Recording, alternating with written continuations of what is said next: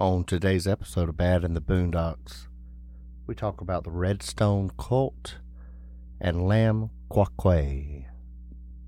You're listening to Bad in the Boondocks, baby.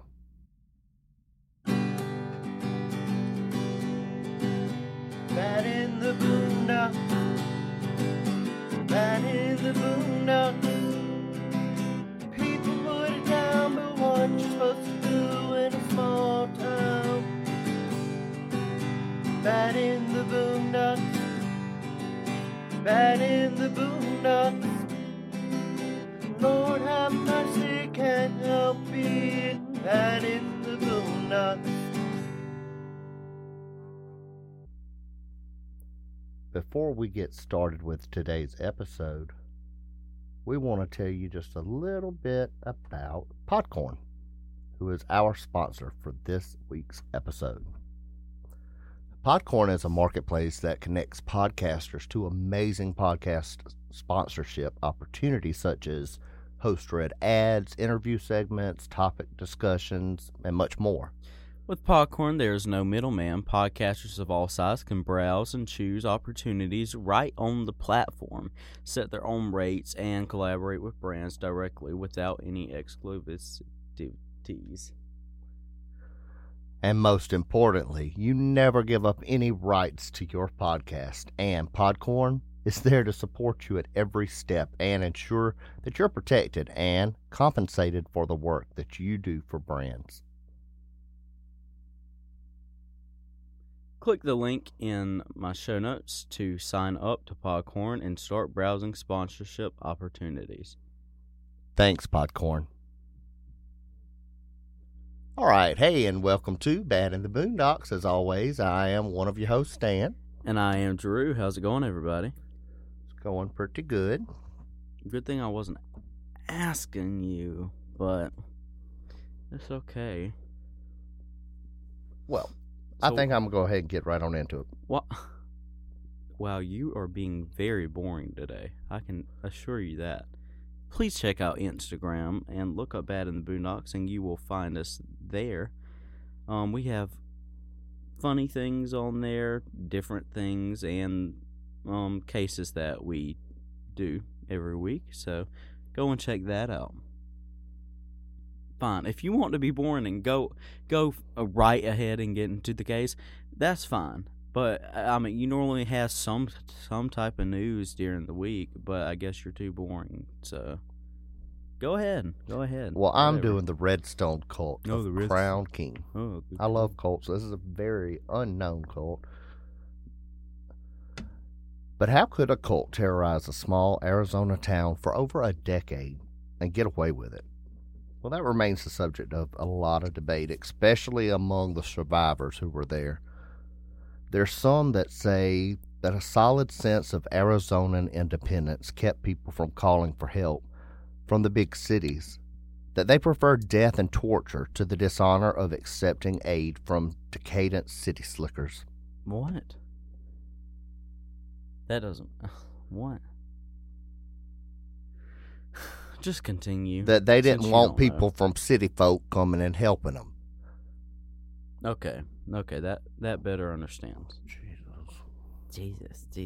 Well, if you would have just explained it whenever I asked. Others say that fear among the locals overwhelmed all sense of reason, and with a single road manned and fortified to prevent escape, caused an entire town to turn into a prison camp with apocalyptic aims. And there's some who whisper, much more quietly, that it was because they were willing collaborators in the monstrous horror that was the Redstone Cult. How Crown King, Arizona, a former mining town in the Bradshaw Mountains, could have been held by a fanatic band of self-destructive flesh mutilators is up for debate. But what is not up for debate is what happened on October 14th of 1980. On that day, a United States Air Force F-16 from Luke Air Force Base lost its armed payload somewhere over the sky of the Bradshaw Mountains. The payload was a pair of 500-pound gravity bombs. Officially, they slipped because of a mechanical failure on a training mission. They supposedly fell harmlessly away from man and beast in the thin forest of Crown Kings Mountains. The Air Force report commends the weather for averting a forest fire, thanks to a rather rain-soaked October. According to the Air Force, it was a mere accident, Cold War oversight in an era full of lost bombs and training mishaps. But according to the lore of Crown King, it was a deliberate military operation designed to obliterate an unnatural evil brought into this world by the Redstone cult. Everything but the payload drop remained out of the newspapers. That's testament not only to the effectiveness of the official narrative, but also the confusion of the unofficial. These unofficial narratives agree on only a handful of facts and a few events, and it's difficult to get a real account of the cult.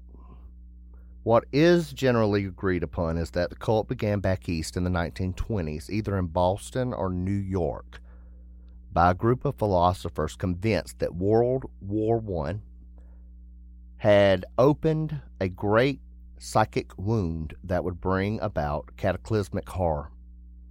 This horror is described as a consuming force and a restoring one. Regardless of its intent, it was a world-shaping force that would ultimately see the end of civilization. Discovering a rare, reddened gem in the archives of some unknown university, the cult had named themselves the Redstone Faith, and they set about compiling an even more elaborate and confusing system of beliefs designed to compel the entry of the force they worshipped.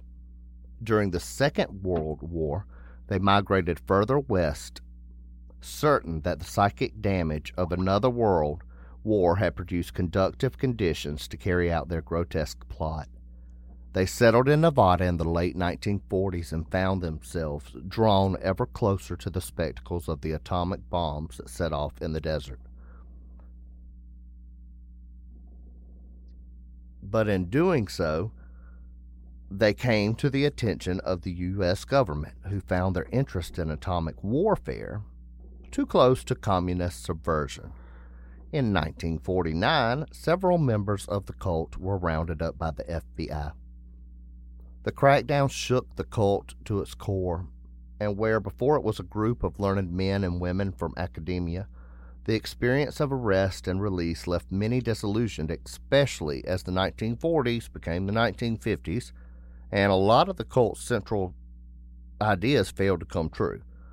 Atomic bombs did not unleash their god horror, nor did bloody wars elsewhere seem to create the psychic tear that was necessary to fulfill their prophecy. By the 1960s, there were only a handful of believers who had retreated into the Arizona hinterlands and had settled on the small former mining town of Crown King. Here, they were found by Dr. Maximilian Forrester. Forrester, a Los Angelino who had lost his medical license, was an extreme believer in the psychic potential of destruction of the human body, and persuaded many young people in the tumultuous 1960s to follow him to his own retreat in the California desert. But the watchful eye of the law loomed too closely over his shoulder, especially in the wake of the Manson family murders in 1969. He decided to take his followers to the hidden highlands of Arizona, and there discovered the work of a bustling Redstone cult in Crown King. Forrester saw the immediate potential in their goals and merged his own cult with theirs. Forrester was a deviant with an obsession with the refashioning of the body into extreme distortions of itself. His surgical tools were often at work cutting and slicing and just sticking together different followers who were rarely allowed anesthesia. He would just cut off body parts and attach it to other people's bodies, and he was trying to create a very specific type of human. He was also powerfully charismatic, and by the early 1970s, he had taken charge of not only the Redstone cult, but much of the town of Crown King. who lived in fear of his dictates. Forrester produced the most monstrous of experiments to fulfill the Redstone's bloodlust, and while for a time he had a steady stream of tortured volunteers, he eventually was forced to impress members into the service of his bloody duties. One such experiment was described by a survivor. The incident apparently took place in 1975 at the height of the cult's power.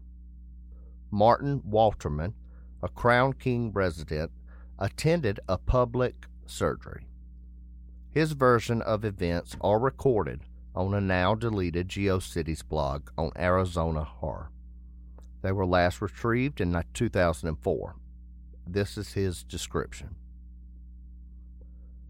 By then, the sheriff stopped visiting the Bradshaws, and on account of the rumors and the lack of welcome, flattened tires and smashed-in windows had convinced the sheriff that patrolling the mountains wasn't worth it.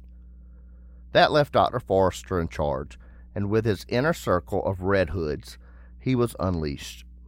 People who tried to leave town got caught more often than not, though a couple did slip away in the early days. And if you got caught trying to escape, that's when he'd put you on the slab. The slab, that was on the edge of town, near their cabin that they used as their temple. It was outside in the trees, just a big, flat, natural rock pretty close to the ground. You had to crouch down to touch it, but Forrester had rigged up a table that sat over it. The slab, he said, was a sacred site. Nobody could approach it but the Red Hoods and Forrester himself. Nobody wanted to anyway on account of the smell and the things that happened there. Just after we got confirmation that the sheriff wouldn't send deputies our way anymore, Forrester announced a big ceremony at the slab, a celebration for all the good work that had been done. 2 kids, that couldn't have been more than 20, were to take part. They were California kids, pretty new to the Bradshaws, lured up with the offers of sex and drugs by a Red Hood recruiter. They'd been indulged like all the other new recruiters were. Weed was in steady supply as Forrester kept a good crop of it, and magic mushrooms. But now it was time to pay up for all the free. Forrester had them standing side by side, naked. And that particular night, nobody felt confident to stay home, me included. The whole town, hundreds of us, crowded around the slab. The 2 kids, a young man and a young woman, were set down on the table. Their arms and legs were tied together. Forrester stood over them, surrounded by the Red Hoods, and said something in a weird language he always spoke. Then he said, "Flesh is flesh. We open it to open gates." That's when the cutting began. Those kids, they screamed. I don't know if they knew what was going to happen. They were pretty new, but there wasn't any mistaking it now, as Forrester sliced them on their skin. Then he would take the skin off of one and put it on the other, back and forth, back and forth. He'd sew up a patch of skin, then pull it off, stick it to another place, pull it off, and stick it another place. They both passed out after a while, and that was lucky of them, though the Red Hoods kept trying to wake them up. We just all sat in silence. By that point, we'd seen enough things like this to avoid making a comment. I guess what was different this time around was the finale. When those 2 kids were too far gone to manage even a word, Forrester stood over them, soaked in blood, and took a giant knife and plunged into the young man's chest. He pulled it down real slow, and by the time he was done, there was 2 halves of the boy. The boy, he woke up and gave a short scream, but there wasn't much point. After that, Forrester stuck random bits of the boy onto the girl, sewed them up in place, and sent her away to the recovery ward. All things considered, it wasn't so much the mutilation that stuck with me. It was the fact that the girl woke up just as they were leading her away. Her eye, she only had one good eye by this point, shot open. And I think most expected a scream, but instead she limped over to Forrester with all those body parts dangling off her. And she hugged him. And she said pretty clearly, "Thank you." And I swear to my dying day she had a glow to her that seemed, well, it wasn't there before. In the late 1970s, Forrester's experiments grew even more bizarre and cruel. Yet for years few heard from Crown King, few fled, and a steady stream of recruits from other states worked their way up the long road into the Bradshaws. A single exile in 1978 is on the record in Prescott as reporting the mysterious cult behaviors of the Redstone to the sheriff's office. But the sheriff dismissed the incident as a drug-induced hippie invention. It would take a bigger event than the ramblings of half-mad citizens to arouse the authorities. In early 1980, Luke Air Force Base detected an odd radar where there shouldn't have been any. It inspired a cursory investigation of Crown King. The sight of military men arrived in Crown King alarmed Forrester, who was convinced that the government would soon sweep in on the cult. He accelerated the pace of his experiments, believed that he was closing in on his final goal. He did not have to wait long. In summer 1980, the Air Force, convinced something nefarious was afoot, sent military police to arrest those associated with odd radar signal. Forrester had armed his handful of surviving followers, most had already died because of his experiments, and ordered them to hold off the MPs. A short gun battle ensued in which several soldiers and followers were killed, but Forrester ended up in custody. But there wasn't much of Forrester left to interrogate. His mind was already blown through with his obsession with the Redstone. He babbled incoherently to captors about sights and sounds that made little sense. Moreover, there was something dramatically changed about him. For Forrester, you see, had not escaped his own experiments. His form, his body, was mutilated now, and his appendages were mangled by self-surgery. Forrester's condition rapidly deteriorated, and doctors and surgeons did what they could to keep him alive, but his body, how bad off it was, gave out just hours after his arrest. What did not end was the radar signal, which went from a simple blip to a recurring pattern. Repeated investigations turned up nothing at the site of the Redstone cult, nothing besides buried bodies and remnants of the horror of Forrester's time as Death Leader. Even the mythic Redstone had vanished. But still the signal droned on and on. In late September of 1980, ham radio operators around the world began to detect the signal, and on October 4th, the USSR formally complained to the United States that a domestic signal was beginning to interfere with the operation of its satellites. Crown King was abuzz with military intelligence as the Air Force interviewed witnesses and compiled as much information as they could about the Redstone cult. The more information they gathered, the more alarmed the military acted.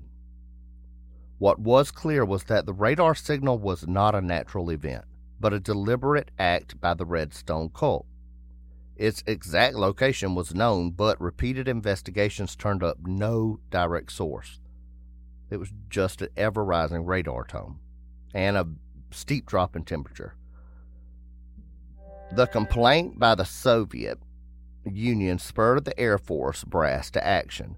On October 14th, a lone F-16 jet lost its payload over the Bradshaws, and the signal quit. Well, almost.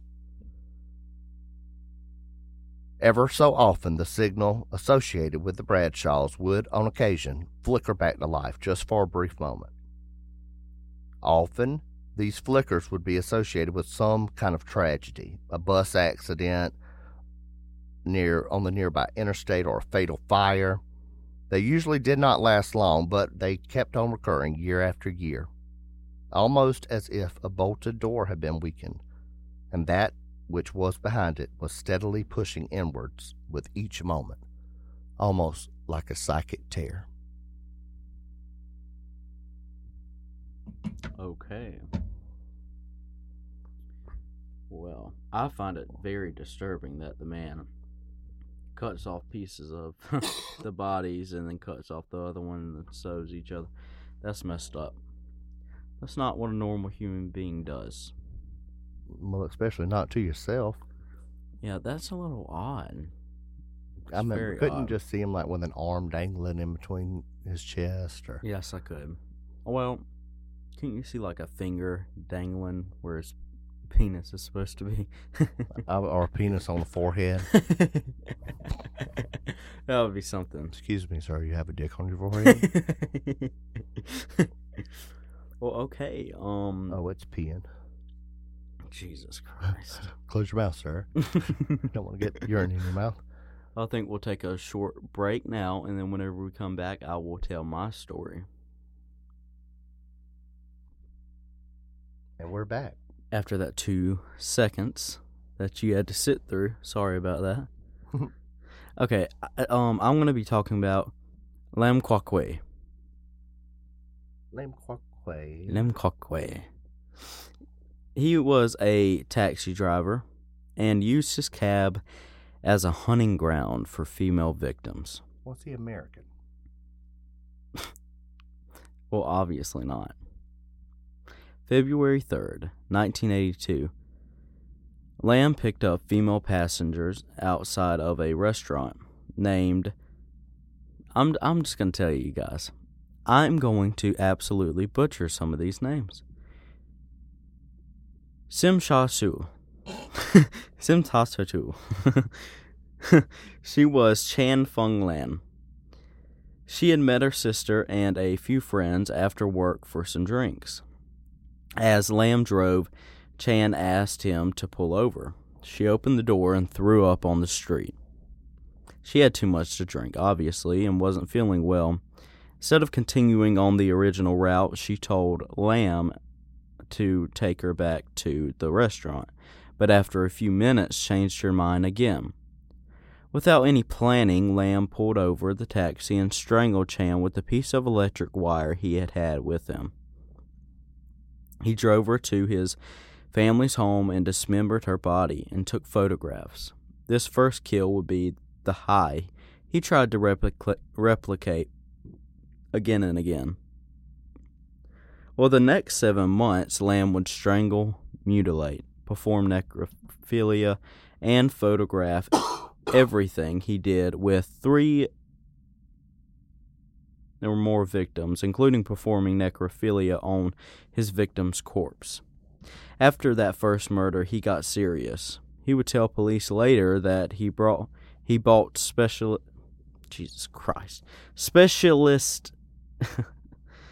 equipment to dismember, including surgical instruments.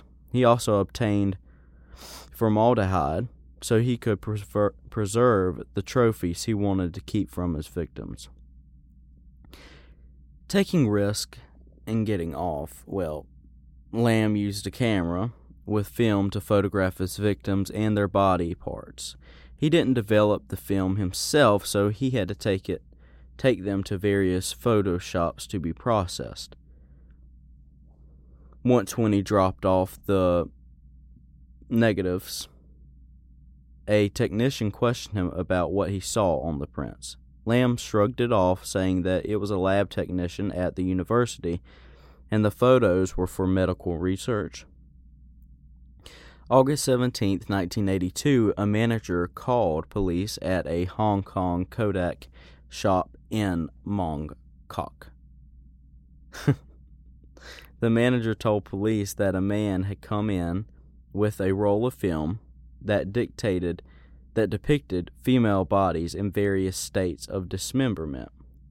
The photos showed a woman naked and a close-ups of body parts. The technician believed they looked staged, as if for pornographic means. The severed breast photo proved these were not casual photos, but something sick and sinister. When police talked with Lamb, he said the photographs were taken by a friend who worked on a ship. He swore this friend would meet them shortly, but when the friend did not arrive, police took Lamb home to his parents' house on Kewachow Street, where his family was sitting down to dinner. They performed a search on the residence and found in the bedroom Lamb shared with his brother an ammunition box. Inside of the box were photographs of dismembered body parts. In the search, they also located videotapes of dismemberment, but the most shocking find was Tupperware containers that held female vaginas inside preserved formaldehyde. Another container held a severed breast. Lamb built up to murder. First, he bought a camera and snuck into women's restrooms and would aim the camera under a stall door and snap photos, but women started chasing him down the street, screaming at him afterwards. He had to stop. He was afraid of getting caught. Well, at first, police believed that the whole family was involved and arrested not just Lamb, but his father and brother. But after his brother attacked him in prison, Lamb told the officers that it was only him involved in the crimes, that his family had nothing to do with it. Lamb explained that with the first victim, Chan, he had driven her home in his taxi. The street was empty at 5 a.m. when he got home, and he just carried her inside past the sleeping night watchman inside their flat. He claims that he shoved her body under the sofa and then went to bed while he waited for his family to wake up. After they left for work, he got up and covered the bedroom floor he shared with his brother in plastic and dismembered the body in there. He said he used electric saw to cut up the body and took photos while he worked. After she was cut up and wrapped, he placed the pieces in the trunk of a taxi. He waited until the night to drop her in the Xingman River. The parts washed up on the shore about a week later. When police questioned Lamb if he felt bad for what he done, he said no. He said that the women were useless to society. And his victims were Chan Fung Lan, 21. Her body was found in 7 pieces in Xingman River in the New Territories. Chan Wan Kit, 31. Her body was dumped in a rice bag near Tai Hang Road on Hong Kong Island. Ling Son So Wan, 29. Her body was dumped in a rice bag near Tai Hang Road on Hong Kong Island. Ling Wa Sum, 17, her body was dumped in a rice bag near Tai Hang Road on Hong Kong Island. Well, because the victims had been dismembered and their features unrecognizable, it was hard to identify them. 2 lecturers from the Prince Philip Dental Hospital created a system of photo superimposition that was used to ID the victims. They took antemortem photos of the possible victim and x-rays of the skulls of the found bodies.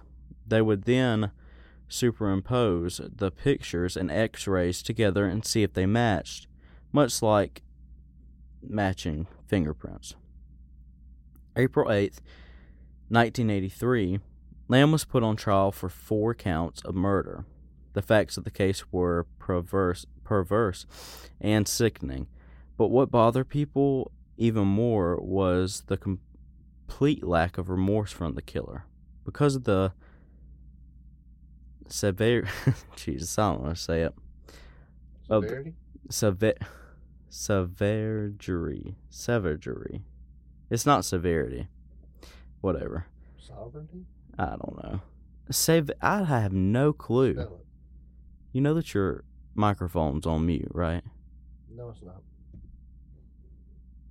Okay. Savagery. I have no idea. I have no clue. That just makes no sense. And the gruesome crime scene photos, only men were allowed to serve on the jury. What is that saying? What, the women aren't as strong as men? That's just what they're saying. I'm not saying that. The trial lasted 3 weeks. Lamb was found guilty on all counts and sentenced to death by hanging. But August 29th, 1984, Lamb's sentence of death was commuted to life imprisonment. He is currently being held at the maximum security Pick prison on Lantau Island. Dude, these names, bro. These names. And that's my story, but I'm telling you what, I told you I'd butcher these names. I think you probably got them all right. Maybe one was wrong. Pick prison on Lantau Island. I have no clue. Langwai Som. Ling Saw Wan. Chan Wong Kit. So you're just going to butcher them over and Chen over? Feng Lun. I think that's how you say them, really. I'm pretty sure now. I just had to reread them again, and you know. But that's our stories for you for this week. I hope that you are still listening so that we can tell you goodbye. And to go to Facebook and go to our page, Bad in the Boondocks, get in touch with us, or me, because I'm the one on Facebook. Start up a conversation. Tell your friends about the podcast. Remember, you can rate and review us. That's always great. Yeah, it is always great. You know, we love getting reviews and stuff. I love reading the reviews. So exciting. So if you just leave a kind, or don't be an asshole. Just don't be an asshole. Yeah, that's true. Just be a kind soul and leave us a review. It makes our day. Yeah, helps our egos out. If anything, it doesn't really do anything for us. It kind of just really helps us our day. Yeah. Pretty much. Yeah. But thank you for staying with us. As always, I've been Stan. And I'm always Drew. And we will see you next time.